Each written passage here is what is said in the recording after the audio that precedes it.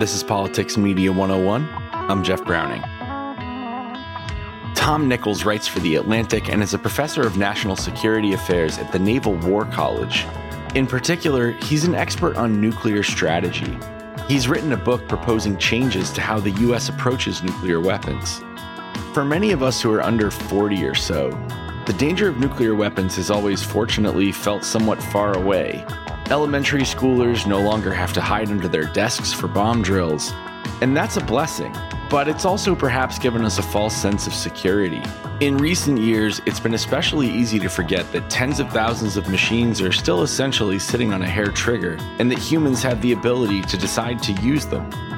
Tom is not someone who's forgotten about this. In fact, he's one of the world's leading experts on how these pieces fit together with current events. The war in Ukraine has rekindled important conversations about relations between nuclear powers, about the importance of dialogue, and about the importance of having open, honest lines of communication between those powers, not only to deter attacks, but to prevent misunderstandings or other escalations that could lead to catastrophe. We talked to Tom about all of this in depth. Like all of our episodes, this is an edited version of a longer conversation that was taped live with audience questions. For information on how to join us and past episodes, please visit our website, pm101.live. Please also take a second to subscribe on whichever streaming service you're using right now so you don't miss our next episode coming this Monday. Our co-founders Justin Higgins and John Gunnison led the interview. Without any further ado, let's roll the tape. I was wondering if you could compare and contrast a little bit just how the Kremlin and Putin and the military-industrial complex operates today and how that is different from what we saw maybe during the height of the Cold War or any specific era in the Cold War that you think's specifically important to make this comparison. Well, the most important thing to understand about the difference between Putin's Russia and the old Soviet Union is that the Soviet Union and the West were fighting an ideological war. And in a way, you can see Putin's nostalgia for that, because he would really like that to be what this war is about some big ideological, the decadent West versus the righteous Christian East. During the Cold War, it was the ideology was Soviet communism. It was Marxism, Leninism, and the notion that the Soviet socialist system was a superior form of social and political organization, and that its goal was to spread across the globe and defeat the West.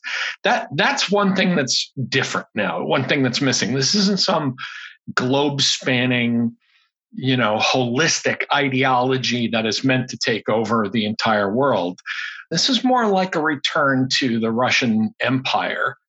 But it's also infused with Putin's nostalgia for the Soviet Union.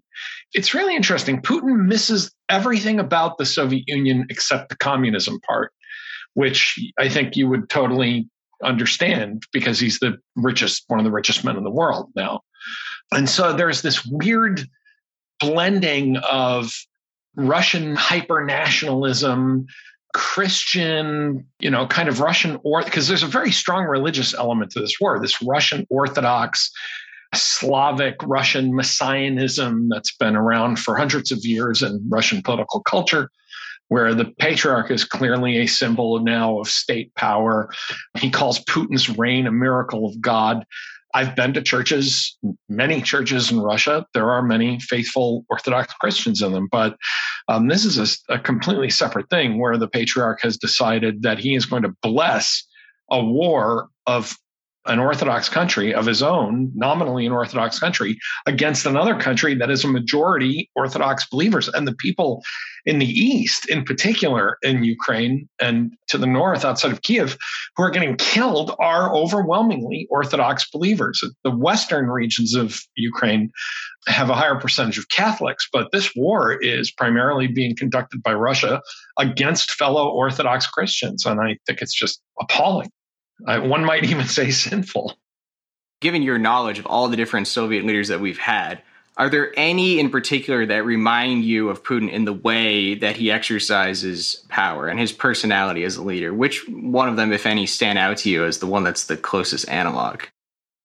I think it's an unfair comparison The obvious go-to answer is always Stalin because of his, ferocious appetite for territory. But one thing that's important to understand about the Soviet leaders, every one of them personalized the system of power, including even kind of boring, dull guys like Brezhnev. Gorbachev tried, didn't have his heart in it. There's a reason Gorbachev was the last Soviet leader, because he didn't go in for stuff like that. Andropov really didn't live long enough to do that. When I think of Putin, I think of Andropov. That personalization of power in terms of the grip inside the Kremlin, using all the wiles of a secret police goon. I think that's the best comparison. But the thing that's unfair, I started to say, I don't mean unfair, let me say inaccurate, is that Soviet leaders had to govern by a committee. The general secretary was the personalization of Soviet power, but it very much was a collective leadership. That simply was part of the deal of becoming the leader of the party, because there were no elections, there wasn't any kind of appeal to the public. And so, Putin in that sense is a kind of new kind of creature. He has relied on the apparatus of elections, which, the first time out, I think he won fair and square. I actually was very optimistic that Russia could somehow maintain this democratic momentum from the mid-90s. Sadly, I was wrong. I don't think in that sense that Putin is really classifiable along with these other Soviet leaders. But the one he would, I think if you asked him, the one he aspires to emulate is Andropov, because I think there were a lot of Russians Soviet citizens at the time, who admired Andropov and thought he was going to kick asses and kind of put everybody back in line. And I think that's what Putin aspired to. Let me say this, Andropov scared the hell out of me as a Soviet leader, because he was tough and he was very competent and he was very intelligent. Putin scares me because he's basically a thug and has the instincts of a thug. Again, if you asked him who he'd want to be, I think Andropov, but without the giving up too early on the Cold War and dying part.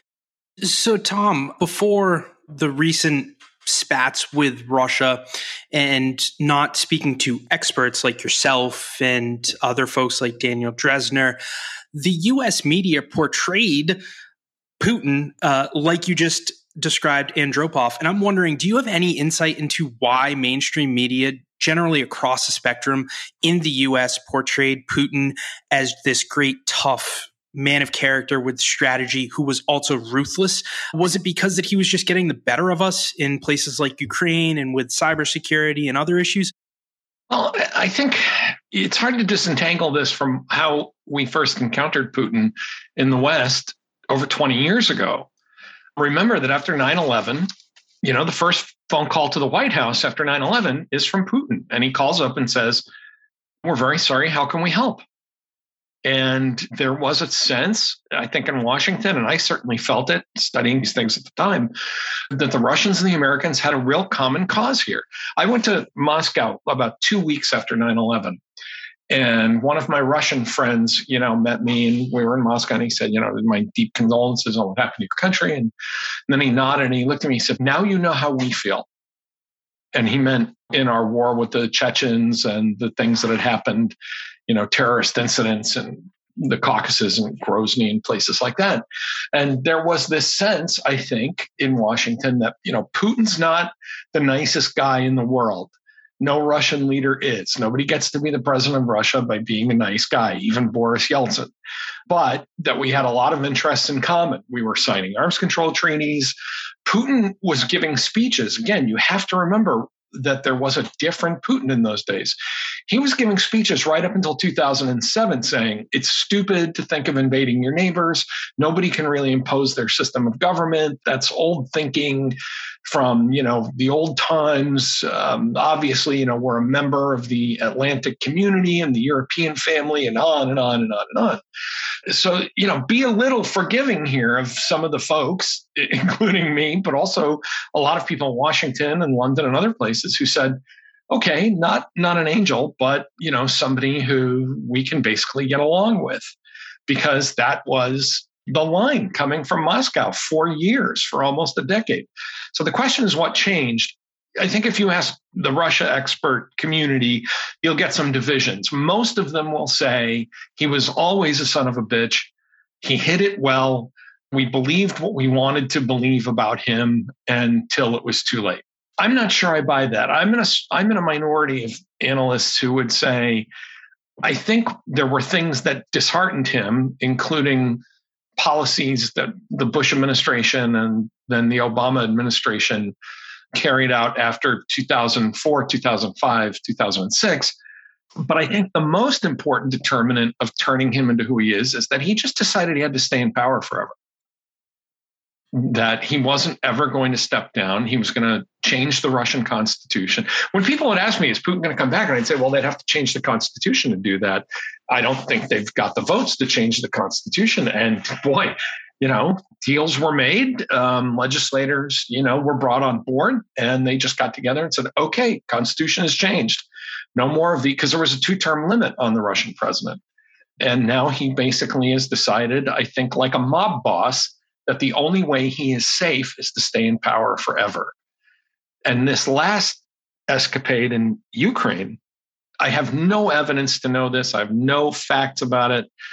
Increasingly, though, the idea that he is ill or thinking about the end of his life in some way, I just wonder if that's something that's going on here as well, that's kind of pushed him this one step more. But when you talk about how could we not have seen it, there's a very different Vladimir Putin that was going G8 meetings back, in 2002.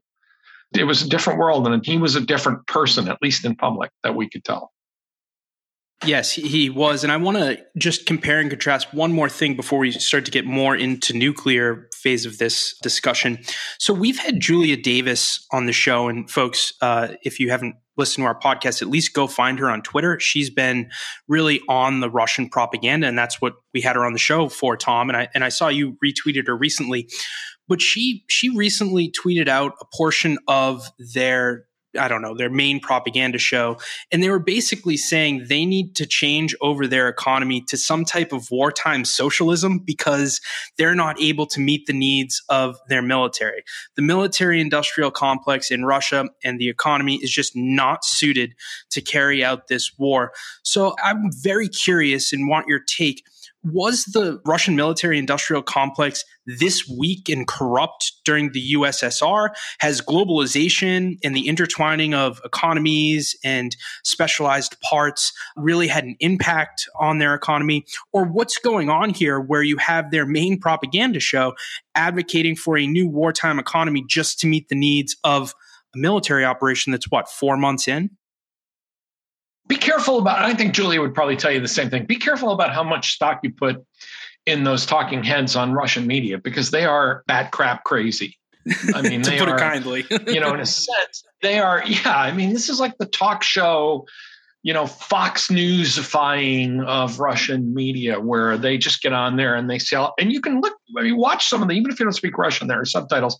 And you can see other people, there's always other panelists who are looking at them going, wow, that's nuts. There was a guy today, there's a clip Julia posted today. It had a guy talking about how Western liberals were always the real Nazis, and how, liberalism and Nazism. And it was this big word salad. And you could see the other 3 guys on the panel sort of smirking and kind of looking off and like, yeah, whatever. Okay, dude. So there's a lot of that performative nonsense that goes on Russian television. So I wouldn't put too much stock in that. I mean, again, this is the same Russian television that runs graphics of how an underwater nuclear torpedo could cause a tsunami in London, that kind of nonsense. But the point about the military industrial complex, in the Soviet Union, there was a lot of corruption, but there was much stronger centralized power. And you did actually have to produce results that, it was a command economy that operated very inefficiently, but the one part of its economy that the command center really cared about was military industrial spending. So they had a bloated, ineffective, wasteful military sector. But the way they solved that was to just drown it in money and manpower. And they produced a lot of good stuff. I mean, they produced stuff that worked in its time. I mean, we're watching T-72 tanks, get popped like Jacks in the Box.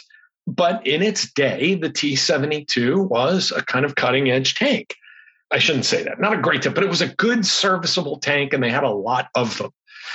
What happened now is that after their performance in Georgia in 2008, which was really shabby, this new defense minister, Sergei Shoigu, was brought in, and he was made, he started walking around in uniforms and big hats, as their defense ministers often, unfortunately, do.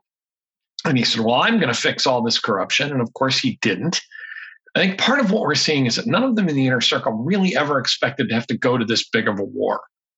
And they didn't think that basically, making defective cruise missiles and shabby tanks was ever going to catch up with them. So I overestimated, again, maybe that's my Soviet hangover. I certainly overestimated the potential of the Russian military here. I also overestimated the command and control problem, the command and control effectiveness. I mean, the fact that they've lost a dozen generals because every time something goes wrong, they have to send a general up to the front to like unscrew whatever's going on is really amazing. And again, I think it basically says all that stuff that Putin's been told about how they're fixing up the military and solving all these problems turned out to be a lie. I think that's one of the reasons today, during this Victory Day thing, you didn't see Putin go all in and we're going to mobilize and we're going to rev up the military industrial complex and all that stuff. He can't. There's no there there. So yes, to answer the basic question, the Soviet military was a lot better constructed in its day because it was trying to keep up with the United States. The Russian military is a hot mess. Even when their weapons, I'll say, and I'll get off this soapbox, but even when their weapons are supposedly cutting edge, like a lot of their fighter aircraft, they simply don't train enough. They don't spend enough time training. They don't spend enough time, learning and, educating and training their officers so that even their pilots wouldn't even qualify to fly under NATO rules because they simply don't fly enough hours. And so, there's just a lot of really bad hangovers from the Soviet period where the Soviets thought that they could solve all their problems with superior numbers, with serviceable weapons and superior numbers, that with enough T-72s and MiG-25s, you could prevail for a week on the battlefield. This military has just been kind of bumbling along, trying to figure out what to build and why, while everybody around them is getting rich. I mean, it's a disaster, and that's why you've had all these, this disastrous military performance in Ukraine.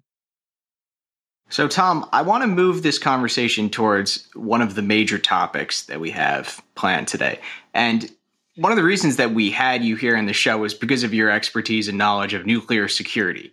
And as we've seen this war escalate, there's been more and more questions about the risk of nuclear escalation. So for those of us in my generation and Justin's generation, for us, the nuclear question is often so abstract. It never feels to us as though we've gotten that close to a real nuclear confrontation. And in 1962, we all know about the famous Cuban Missile Crisis and how close we got to a nuclear conflict then. But there's been other times since then that we've also come very close. And you mentioned some of them in your recent pieces in The Atlantic. I'm wondering if you could tell the audience a little bit more about that. What are some of the other times that we've come really close to a nuclear confrontation, and how real really was the risk in those circumstances? Well, anytime nuclear forces are on alert or leaders are thinking about the use of nuclear weapons, it's a risk. The chance of somebody making a bad decision or misinterpreting something, is not zero, and it's happened. You mentioned Cuba. In 1973, President Nixon put our nuclear forces on a heightened status of alert to try to warn the Soviets off from invading the Middle East during the Yom Kippur War. The Soviets chose not to do that. In later years, former Soviets said, we were bluffing. We would never have done it. I'm not so sure. Nixon made a nuclear threat. They saw it. They decided it wasn't worth the candle, so they backed off. But there have been accidents in the 70s, twice in the late 70s. NORAD called Brzezinski, Jimmy Carter's national security advisor, and said, we've got a big inbound attack. You're going to have to wake up the president. I think one of them was in the afternoon. You're going to have to go and tell the president, there's a problem. And both of those times it was a mistake. A now famous incident that we didn't know about was that in 1983, a Soviet air defense officer was on duty in the middle of the night, and they got a warning that there was a limited launch. I think it was something like 5 ICBMs against the Soviet Union from the United States. And they said, what do you want to do? And this lieutenant colonel, who happened to be on duty, said, I don't think that makes any sense. I don't think, the Americans are going to launch 5 weapons. I know I'm supposed to report this in and, push all the buttons and wake everybody up, but I want to get confirmation on this. And he waited, and sure enough, it turned out to be some kind of mistaken alarm. He was actually reprimanded for this, but also congratulated for averting World War III. 1983 in particular was an intensely dangerous year.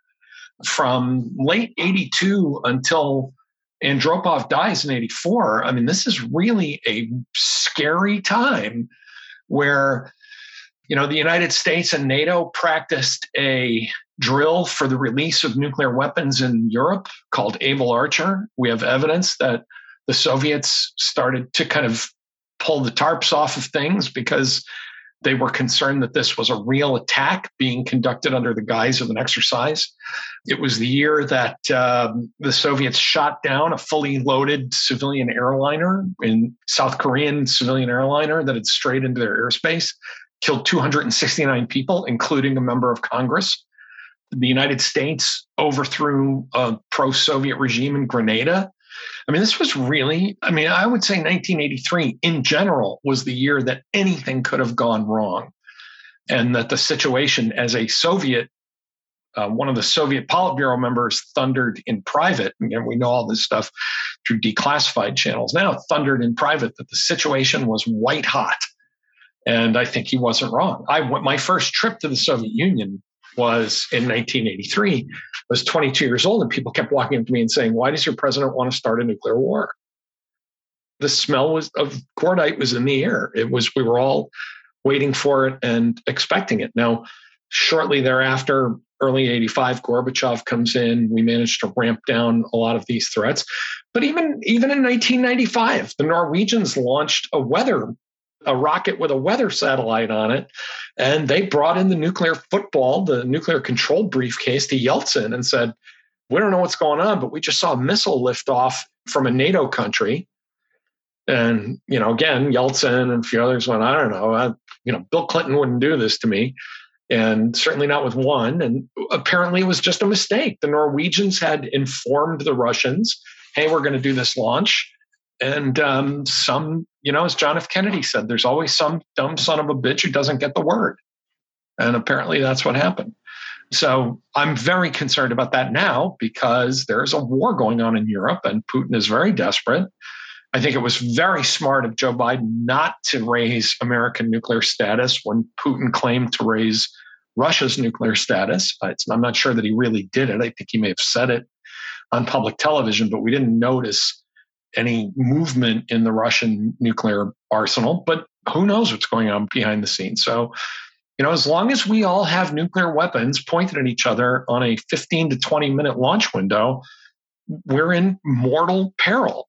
And I think it's easy to forget that, especially, no offense, guys, especially if you're young and you didn't grow up with it. So a lot of things have changed, but the fact that Russia and the United States could destroy each other in about 30 minutes is still a fact of life.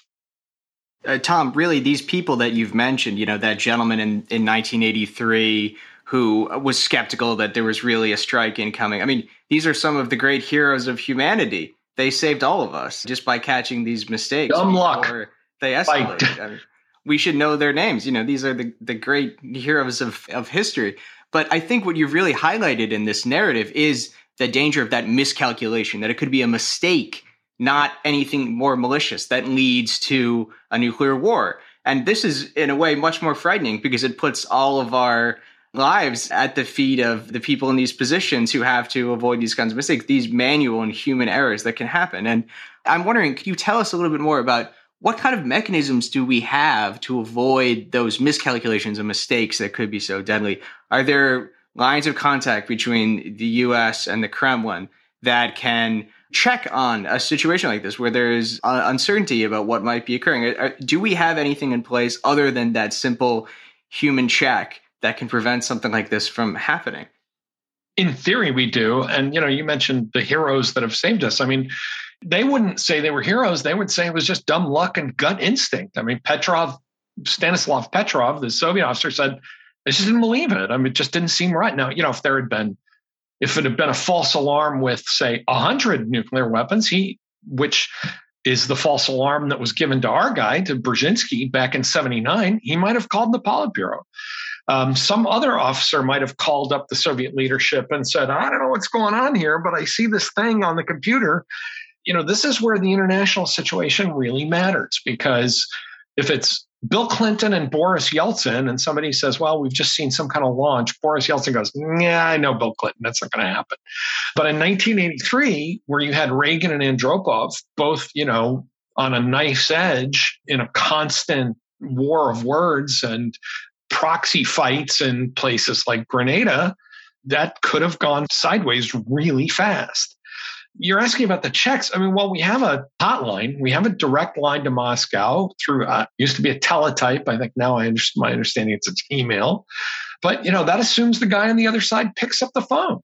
Putin and Biden don't speak anymore. Apparently, the highest level contact is Jake Sullivan, the national security advisor, who apparently can call Nikolai Patrushev, the head of the Russian Security Council. And apparently that line is still open. But those lines are only as good as the willingness to use them. We have lines right now open between our military commands to deconflict our military forces in Europe so that, we can pick up the phone and say, hey, we're flying through this area and we think we see you, and do you see us? And let's not shoot at each other. Roger, got it. That's you. That's us. Okay, goodbye. But that's all that line is for. We had one of those in Syria. So no, there really isn't any reliable thing that could tell you that you're wrong, other than just waiting to see if actual nuclear weapons land on you before you shoot back. The situation is particularly dangerous because both of us, the Russians and the Americans, keep these forces on a very short trigger so that they can't be destroyed on the ground by a surprise attack, which I think is crazy. I think that with the Cold War over, we don't need to vest the entire power of launch in just the president. We did that to make it clear to the Soviets that we have unity of command on nuclear weapons, but I don't think that's really necessary anymore. In the end, it is still, there are two weak links, technology and human beings, and both of them can go wrong, unfortunately. I think, we've gotten through 70 years of this by being pretty damn lucky and just hoping our luck holds out a little longer. So, Tom, I wanted to move to purposeful escalation, which you and many other, what I would think is smart and sober minds, have been against. And then on the opposite side of the spectrum, you have folks like Adam Kinzinger calling for a U.S. no-fly zone in Ukraine. Considering the backdrop you just gave us of how nuclear disaster and Holocaust has been averted by dumb luck, can you get into why suggesting a no-fly zone in Ukraine with it would be troops on the ground, in this case, troops in the air, just is not a serious policy suggestion? Is it purely because we don't have grade one interests in Ukraine? Or is it a combination of the nuclear and not wanting to get into a direct conflict with Russia head on when the benefits may not be that great? There's a third option here, which is that the peace of Europe, the peace and stability of Europe, is a vital American interest. But you don't keep Europe peaceful and stabilized by starting World War III. And I know that there are people like Kinzinger and many others who say we're already in World War III. I think that's silly. If World War III starts, you'll know it. This is a major regional war. This is a very serious conflict between a large power and a middle power, Russia and Ukraine. The middle power is winning, or at least holding its own for now. But that would change if the Americans directly, along with their NATO partners, started inflicting major casualties one-on-one against the Russians, because the Russians would feel the need and under the laws of war, if there's any of that left, would strike back at the forces and the bases that are supplying those forces. I don't think Americans, I've mentioned this to Congressman Kinzinger, and I've had this conversation with other people. It's a terrible idea because I don't think anybody's thinking through what happens if the Russians decide to fight back. I think there's a lot of script writing going on that, we'll just fly in, we'll pound the daylights out of some Russian positions on the front.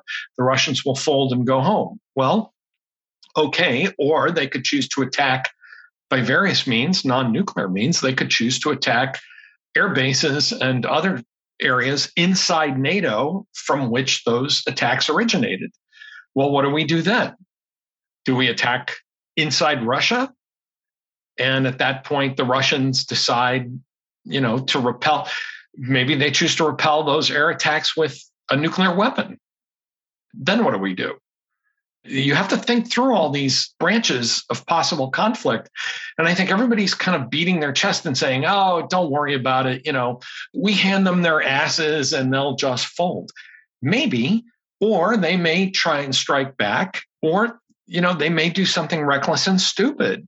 I think that this goes back to this problem of accidental war. You're asking me about intentionality. I think that there is a path to nuclear escalation that just goes through Putin being reckless and dumb, because right now, for 2 months, Putin has been reckless and dumb. Now, you asked about the best arguments on the other side. The argument on the other side of this is self-deterrence, that we are paralyzed by our own fear of escalation, and that means we are ineffective. I think that is simply nonsense. As the Russians would say, просто nonsense. It's just simply nonsense. And I think the proof of that is that we've been doing quite a lot and helping the Ukrainians defeat the Russians in battle after battle, and without directly engaging Russian forces. And I think that the false choice that Kinzinger and Bill Taylor and Evelyn Farkas and all these other people have said is that either we're directly confronting Russia or we're doing nothing. And the fact is, we're doing a hell of a lot of stuff, to the point where Putin is really pretty angry about it, and I think itching to strike some of those supply and logistical lines into Ukraine. I think what he really wants is a war with NATO so that he can say that when it's over, he lost to NATO rather than Ukraine. But I think even Putin doesn't quite have a plan B for what happens if things in a conflict with NATO go sideways. There's a reason that nuclear strategists have always studied World War I rather than World War II as their preferred model for how we get to an all-out conflict. And I think that's, especially in this situation of, Russians versus Ukrainians, the things going bad, defeats on the battlefield, this feels a lot more like 1914 than it does like 1939 to me. That is very interesting. And I wanted to pick up just where you left off a little bit, not about World War I, but about how cautious the Biden administration has been, right? They haven't obviously been out there calling for no-fly zones, but even to take it a step further, until I think mid-April, roughly, Tom, they had been really hesitant on sending certain drones, sending certain artillery and heavy weaponry, and really up-leveling the support we were giving Putin, because they didn't want to see it as escalatory. Fast forward till May 9th right now, and a bunch of this heavy artillery is just flowing in. It's flowing into Ukraine, and with 40-kilometer range and more, and so on and so forth. So I'm wondering, do you think something changed within the intelligence community and the way that they were projecting how Putin may want to escalate things if we did make that next step and provide these type of weapons? Or did something change with our allies that pressured the Biden administration into making this next step? Or what the heck happened? We as Americans were told that they wouldn't provide these weapons, and now all of a sudden they are, and we don't really see any negative consequences. Well, I'm going to take issue with a few of your premises of your question. First of all, I'll say it wasn't our allies. I mean, if anything, we're the ones that have moved our allies, I think at least several of our allies, to get on board here. That hasn't been working very well with Germany, but even Germany is, picking up the pace. I don't think it was pressure from the allies. I think part of what you're seeing is just the normal lumbering stupidity of the American foreign policy bureaucracy, which is, how would we actually do this? What do we send? Who can okay that? How does it get there? But there are two I think, bigger kind of strategic issues that came up and that have changed. One is, I think a lot of people, including me, including other people in Washington, thought, look, this thing isn't going to go the distance. Putin may not win in a week, but he could win in 10 days or 2 weeks if winning is seizing big chunks of Ukraine, sitting on them, and then kind of calling a timeout. And I think that's one thing that changed, is that they kept losing. And we said, okay, this thing's going to go on and we can help them. But the other is that Putin's, the brutality of this war really picked up the pace. After things like Bucha, you're just not going to step back from that. I mean, that led to Biden's famous outburst now of, my God, this man can't stay in power. And so I think some of it was that the initial shock wore off. The expectation that the Ukrainians would lose wore off. The valiant counterattacks that were working using Western arms showed that the Ukrainians actually can do this, and that the Russians have really upped the violence and just inflamed the conscience of a lot of people who might have argued for a more go slow approach. The thing I would take issue with is you referred to the Biden administration's hesitancy. I don't see that at all. I see it as deliberateness, which is different. The Germans are hesitant. That's been clear. There's been a lot of hesitancy among the Germans, and some among the French, I would say, partly because of their political situation going into that election. But I think with the Biden administration, it's been deliberate and resolved. I think it's been some of the best handling of a foreign policy crisis in the past 40 years. So, Tom, I do like the way that you characterize it as deliberate.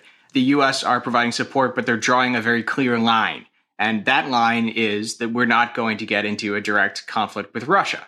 And I'm curious to hear from you about the big question here, which is nuclear deterrence in the 21st century, right? So the U.S. drawing this line here and saying we're not going to get in direct conflict with Russia, this seems to suggest that the theory behind nuclear deterrence is holding very well in the 21st century, that these two great powers that are both nuclear armed are not willing to fight each other directly because of that risk.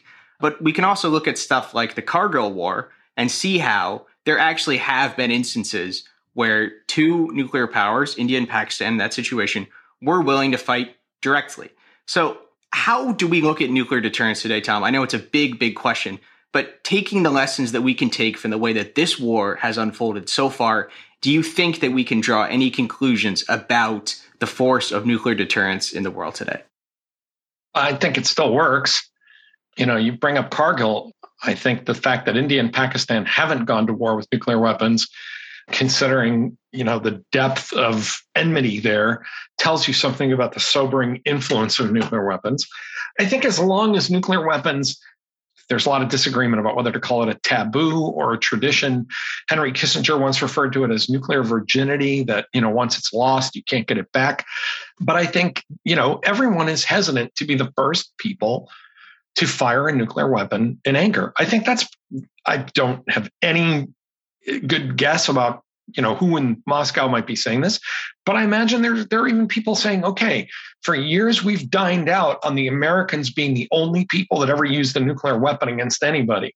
And 75 years later, we're going to be the ones that are going to step into that breach and say, and us? So, there is a kind of constrictive taboo on this, as well as the perfectly normal human fear that the use of these things will get out of control. There are arguments I've been accused of this. I once had a colleague say, well, I was at a conference and one of my colleagues said, Tom's if you use one, you're going to use them all kind of guy. And I said, well, I don't know that it has to be that way, but I think that once you use one, the prohibition against using many more until it gets out of control, starts to dissolve. But on the other side, there are people who would argue that you can use them in onesies and twosies and 5 or 10 or 12 and not start a global thermonuclear war. I personally think that's nuts. I think that's the kind of thing people say to themselves when they've spent their lives studying nuclear weapons and they've gotten too close and too comfortable with their own subject. But it's out there. It's an argument that's out there. The question is, what kind of thinking is there in Moscow about this? One little clue about this that I think is, a little glimmer of light in this is that after the end of the Cold War, the Americans and defense contractors and, the American government funded all this research where we went and talked to actual Soviet generals who were now out of power, retired. And we said, basically we said, come on, you guys, you can tell us, were you that cold blooded? Were you willing to do it? And they basically said, look, we were as scared of it as you were. We had a pretty healthy fear of these things, just like you did. It's not to say we wouldn't have used them. It's not to say it was impossible. I interviewed a 4-star Russian general, former Soviet general, many years ago. He's the deputy commander of operations, Gadayev, who had been instrumental in planning Afghanistan. Really brilliant guy and urbane and funny and interesting. But I walked out of his office and I thought he'd have done it. I've met American generals where I've walked out of their office going, yep, that guy would have done it. But I think, the little glimmer of light here is that the Soviet officers, a lot of Soviet officers said to us, yeah, no, we're not monsters. We are actually as concerned about this as you are. We're not, I shouldn't say monsters, we're not lunatics. But again, and I want to emphasize this, it's not something like this could happen not because someone decides to be history's greatest monster, but because they decide to be history's dumbest gambler.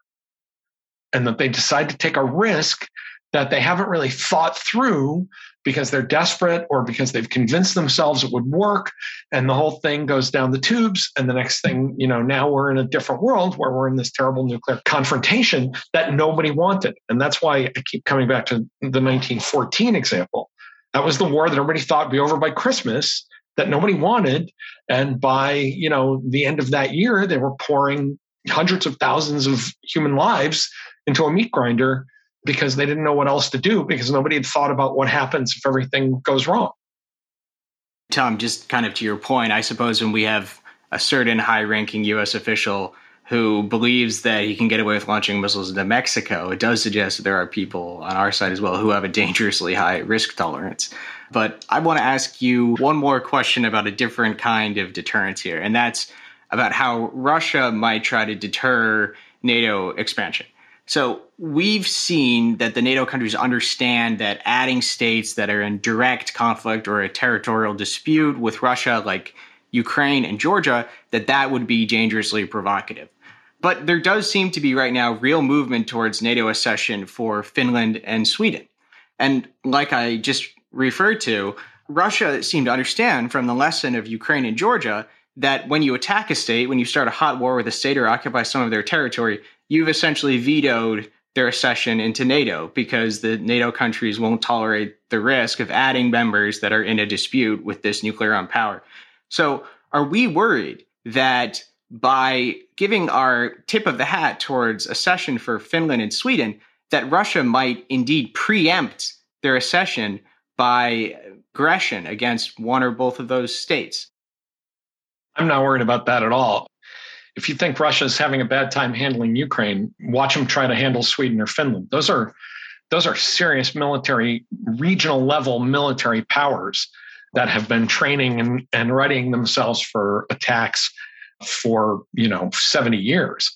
And they have top line, as one of those Russian guys that Julia Davis finds on these talk shows said, global quality weapons, and not just NATO weapons. I mean, the Swedes built some pretty good fighters all on their own. So I don't think that's going to happen at all. I think if anything, when this is over, NATO, and I was a go slow NATO guy in the 90s. I mean, in the early 90s, I was like, don't rush toward NATO expansion, bring in Hungary, Poland, and Czechoslovakia, the Baltics a little more slowly, work your way through this. I thought that the Clinton administration was pretty heedless about the way they did this. But by God, Vladimir Putin has not just changed my mind, but changed everybody's mind. The last poll I saw is that Finland is now something like 75 or 76% in favor of joining NATO, with about 18% against it. I mean, that's remarkable. If Finland and Sweden decide to join NATO, not only can Russia not do anything about it, but they will have to live with the knowledge that it happened because of Vladimir Putin. Future NATO headquarters should have a big portrait of Putin hanging in the lobby as the best friend NATO ever had, reminding everybody about why NATO exists. To me, that's a tragedy. I mean, it's just a self-own. It's an own goal. It's a self-inflicted wound on the part of the Kremlin. But, Putin, just being an old school Soviet guy, just couldn't get NATO out of his head and out of his bloodstream. There was a Soviet, just as a callback to the Soviet days, there was a Soviet diplomat who around 1990 said, we're going to do the worst thing to you we can do. We're going to deprive you of an enemy. And he was absolutely right, because over the next few years, why was NATO expanding? Well, there were countries that really saw it as the kind of backdoor into EU membership, or they wanted to have a closer relationship with the United States. But, NATO was not, we were still begging NATO to spend the 2% that we hoped they would spend. NATO wasn't going anywhere. It was kind of falling asleep, as NATO always does during times of peace and prosperity. And just as they did in the mid to late 70s, and then when they invaded Afghanistan in 79, it's always Moscow that reinvigorates NATO. If they would stop starting wars on their periphery, NATO probably would have stayed happily asleep and underspending and underinvesting in defense. But Putin is a terrible strategist, because he's going to create the NATO he feared. He's creating the Ukraine that he hated and worried would come about. He has pushed his own country's economy, turned back the clock on that by a decade, if not more. And all because, who knows why? Because he spent too long in COVID isolation with a bunch of right-wing priests and ultra-nationalists, as far as I can tell. I'm not worried that somehow if Finland and Sweden decide to join, that Putin's going to attack them. And Putin's having trouble getting out of the bear trap he's stepped into now. So I don't think that'll happen. I appreciate your optimism, Tom. We have seen so often how Putin has acted out of weakness rather than strength. It seems to me that's the most dangerous position for him to be in. But I do hope you're right. And I also want to see if we could try to get in at least one audience question. I know that we've almost filled up the full hour here. Tom, do you have time to take one or two questions? Sure. We'll even take two. Oh, two. Excellent. So we'll try to be very quick with the questions, unlike me. I know Mike has a question. Mike, over to you. Hey, guys. Hello, Tom. I had the pleasure of meeting a man by the name of Dr. Furman out of Texas A&M University, and he's a specialist in nuclear deterrence. And he did a paper a couple years ago with Todd Zexer of the University of Virginia. And one of their findings, they had two principal findings in their thesis. And they found that first, nuclear states demonstrate that formal defense pacts with states that have formal defense pacts with nuclear states have significant deterrence benefits. And that their second finding, that placing nuclear weapons in a specific location actually does not appear to enhance the benefit of an allied nation state. Would you tend to agree with that assessment, or would you say there are different externalities that might curtail that? I'm not familiar with that study. I think the second one, it depends on whether you're asking me, if you're asking post-Cold War me or Cold War me. I think nuclear weapons had a significant deterrent effect on NATO's Central Front, because we planted them right in the way of where Soviet forces would advance. And so we basically said to the Soviets, see these, you're going to overrun them. Now think about what happens when you do that. The Soviet response to that, as best we could tell, they were planning on doing this kind of special operations blitz where they were going to try and capture a lot of those units and Pershing missiles. And, they had no hope. It would have required immense amounts of coordination. But they kind of got it that it really sucks if you're going to advance into Germany and you're going to overrun, say, a base with nuclear cruise missiles on it, because the commander of that base is going to call up and say, I would prefer not to lose these. And that was the whole point of doing that. Now, in the post-Cold War environment, does it help, for example, to say, to have nuclear weapons in South Korea and deter China or North Korea? I doubt it. And I think all it does is just make those countries target those weapons. I think the Central Front in Europe was kind of a unique example, a unique situation. So Furman and Zexer may be right that it's true. I think they're right in their first one. I think that's a kind of a duh. I don't mean to disparage the study. I think it's an obvious conclusion that if you're allied to a nuclear nation, you get some of the deterrence benefit from that. I'm just not clear on what their parameters were on the second part. I'd say if you're talking about the Central Front in Europe, putting nuclear weapons in allied states is actually a really good idea if that is the path of invasion. I don't know if it mattered that there were nukes in Italy, for example, but putting them in Germany and in the Low Countries and Turkey, where there would be fighting, you complicate your enemy's planning with that. Today, to say, well, you're an ally of the United States, and so therefore we should put nukes in Japan, no, I think that wouldn't make any sense at all. If that's what they're talking about, I'd probably agree with the conclusions of that. Did that answer your question? Does that make sense? No, it did. And I was just going to quickly say they focused on defense pacts, specifically with the alliance in that study. That's all I was going to say. Really appreciate it, Tom. Thank you so much. We're going to go to Herlin. This is going to be the only question that we're going to have time for. So Herlin, over to you, sir. Hey, thanks, Justin. Thanks, John. Tom, thank you for the discussion. Really great. One thing that you just said that I never heard anyone said in my realm of work, and I really just wanted to hear a little bit more, if you could elaborate on that. You said that you didn't like the idea that the president of the United States was the sole, power to initiate and terminate nuclear options. And I just want to know why you feel that way and then what would be an alternative to that, essentially. Thanks. I actually wrote, if you Google around, I wrote a piece about it for USA Today, and I wrote another piece about it somewhere, and I'm sorry that I can't remember it off the top of my head, but I wrote, I think for the National Interest. I think Dana Struckman and I wrote a piece together for the National Interest, and I wrote a kind of mostly serious but kind of pie in the sky idea for USA Today a few years back, where I said in peacetime, there should be a check on the president's ability to just use nuclear weapons at will. And I said, we could build in by statute, not get there's constitutional issues. Can you do this, legislatively? But that in peacetime, the sole authority to launch nuclear weapons shouldn't rest alone with the president. I think that we've really gotten far away from the Article 1 war-making power of Congress here, with the president's ability to use a nuclear weapon and basically start a global conflagration. And, as Richard Nixon once said, during an interview, he said, I could get up from this chair and walk in the next room, and 20 minutes later, 20 million people be dead. I think that's just that. I understand why we did it during the Cold War. I think that actually made a lot of sense in terms of unity of command during the Cold War.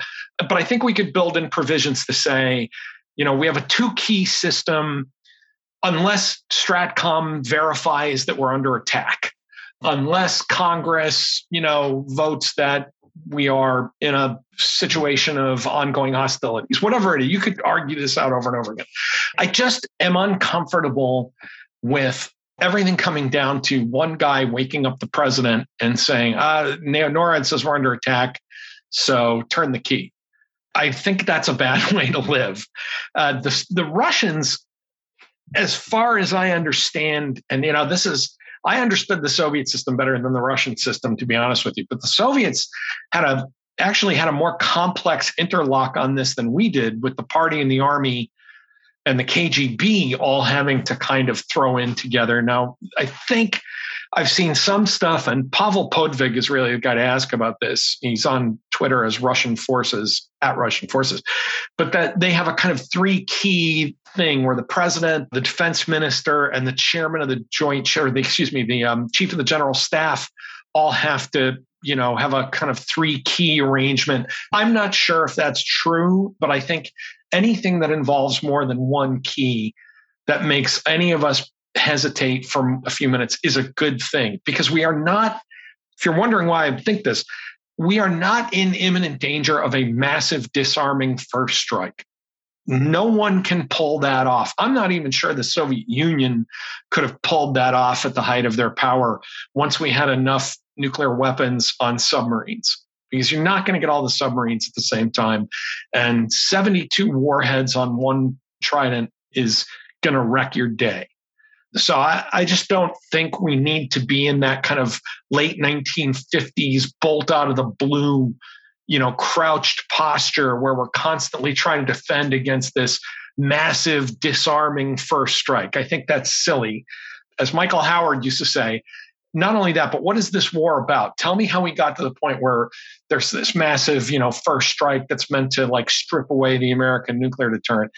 And I think 4 years of Donald Trump being president, where we really did kind of, at least some of us had worries about the president's emotional stability, really brought that home to me. But I felt that even before Trump was president. I just don't think it's a wise idea. That's why I left the RNC and Republican Party, Tom. is because of the mental stability of President Trump, among other things. But anyways, 72, I didn't know that. I just assumed it was 2 or 3. So you learned something new along with everything else I learned today. I want to make sure I'm not making up numbers, but I think you're talking 24 tubes with 3 warheads apiece or something like that. But even if it's 24 tubes with 1 warhead, you're still talking about 24 nuclear weapons on 1 submarine. And they're going to wreck your life. And, multiply that times multiple submarines. I'm doing old Cold War math of 24 times 3, but you're not going to get everything in one fell swoop. If you want to know how scary this all got in the late 60s, and this finally got turned back during the Johnson administration, but until Johnson, there was like this standing order that if there was a nuclear attack on the country of any kind and the president couldn't be located, that Strategic Air Command standing order was launch everything. Jesus. Like if we were attacked and the president was somehow vanished, assume he's dead and just go for it. Just launch everything you have. And they quietly, I think around 68 or 67, they kind of just sort of tore that up and said, yeah, we can probably take that one off. Well, on the converse, just real quick, not to keep you long, but what happens if somebody like Trump wakes up insane and wants to start a first strike? Do you think the military would step in and be like, you can't do this? And then we have a coup? Wow. I don't know. During Nixon's final days, the Secretary of Defense sent out a message basically telling the military commands, if you get any unusual orders, they have to be cleared by me or the chairman of the Joint Chiefs. That right there is an unconstitutional instruction from the Secretary of Defense. He was basically saying, if the president of the commander in chief orders you to do something, you need to double check that with me, which our Constitution does not allow. But Schlesinger and Moore were so worried about Nixon's state of mind that they kind of did this preventively to say, just in case you hear anything weird coming out of the White House, call me. So what would happen, though, if let's not say Trump, if someone like Trump, instead of having a Mark S or a Mark Milley in the chain, below him, Milley's not in the chain, but just had somebody below him who said, okay, sure, I'll verify the order. Then it comes down to the commander at Stratcom, and it comes down to one 4-star who picks up the phone, and the president says, this is the president. We're going to do attack profile, whatever, wing attack plan R, like Dr. Strangelove. And another guy in the room says, this is the Secretary of Defense. I'm verifying this is the president. Go ahead and do it. Then one 4-star in Omaha has to sit there and say, am I going to do this or not? My hope is to say not, depending on the circumstances, but you also don't want to build it into your nuclear command and control system that you've got one general can say, hey, this goes if I decide it goes. You want that command and control system to be highly responsive and speedily responsive as part of deterrence. On the other hand, what if it's night at Camp David and the president loses his marbles and calls up and says, I got things I want you to do? I don't know. We've never tested that out. We've always trusted, as James Madison once said, we've always trusted that, the people we elect will be people of virtue and knowledge. But I'm not sure we can trust that anymore. Tom, this scenario that you described in Nixon's last days, where the military brass and others and National Security Council were saying, if you hear any strange orders from the president, no, back up. It's not. Wait, it wasn't the National Security Council. It wasn't the brass. It was the civilian Secretary of Defense with the kind of wink, we think, with kind of the wink at the chairman of the Joint Chiefs. The SecDef is the guy who sent out this message saying, if you get any weird orders, you run them through me or Admiral Moore. Well, Tom, this is pretty similar to what happened after January 6th, isn't it? We saw the National Security Advisor, Bob O'Brien, putting out a statement saying something like, I'm proud to serve under the vice president. And I think some columnists were describing it as the pocket 25th Amendment, where more or less the other high-ranking officials of government took over the day-to-day running of the government and were not going to accept commands from the commander-in-chief, the outgoing commander-in-chief at the time, who had, led this attack against the government. I mean, that's pretty much just what happened a year ago, right? Well, the chairman of the Joint Chiefs called everybody in and said, no, we all understand our oath of office, right? And people lost their minds about this. Milley is not in the chain of command. He has no operational commands to command, but he is the president's chief military advisor as the chairman. And this was, again, improvised. Our system of government runs on trust and norms. It really doesn't operate on black letter law at that level. Democracy runs on the assumption that everybody isn't a nut or evil. And that can fail without catastrophic consequences unless you're talking about nuclear weapons. And, I think there have been times when people are rattled about that. And you don't have to be a Trump lover or hater to talk about that. You can go back to Nixon. He was drinking a lot. Supposedly he was drinking a lot. He was kind of really on edge. And the Secretary of Defense just said, you know what? I'm just going to put a little insurance, unconstitutional insurance in my pocket to say, you got to call me. And I think you're right. That's what happened after January 6th. Mark Esper is making it clear that by the time he was run out of town, that he wasn't going to do almost anything that Trump was telling him to do. But would Chris Miller have said no?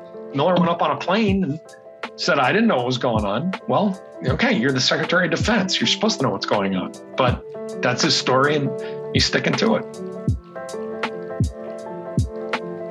That concludes today's conversation. Again, huge thanks to Tom Nichols and The Atlantic, to our audience for their questions, and most importantly, to you for being here. As a reminder, like all of our episodes, this is an edited version of a longer conversation that was taped live with audience questions. For information on how to join us and past episodes, please visit our website, pm101.live. Please also take a second to subscribe on whichever streaming service you're using right now so you don't miss our next episode coming this Monday.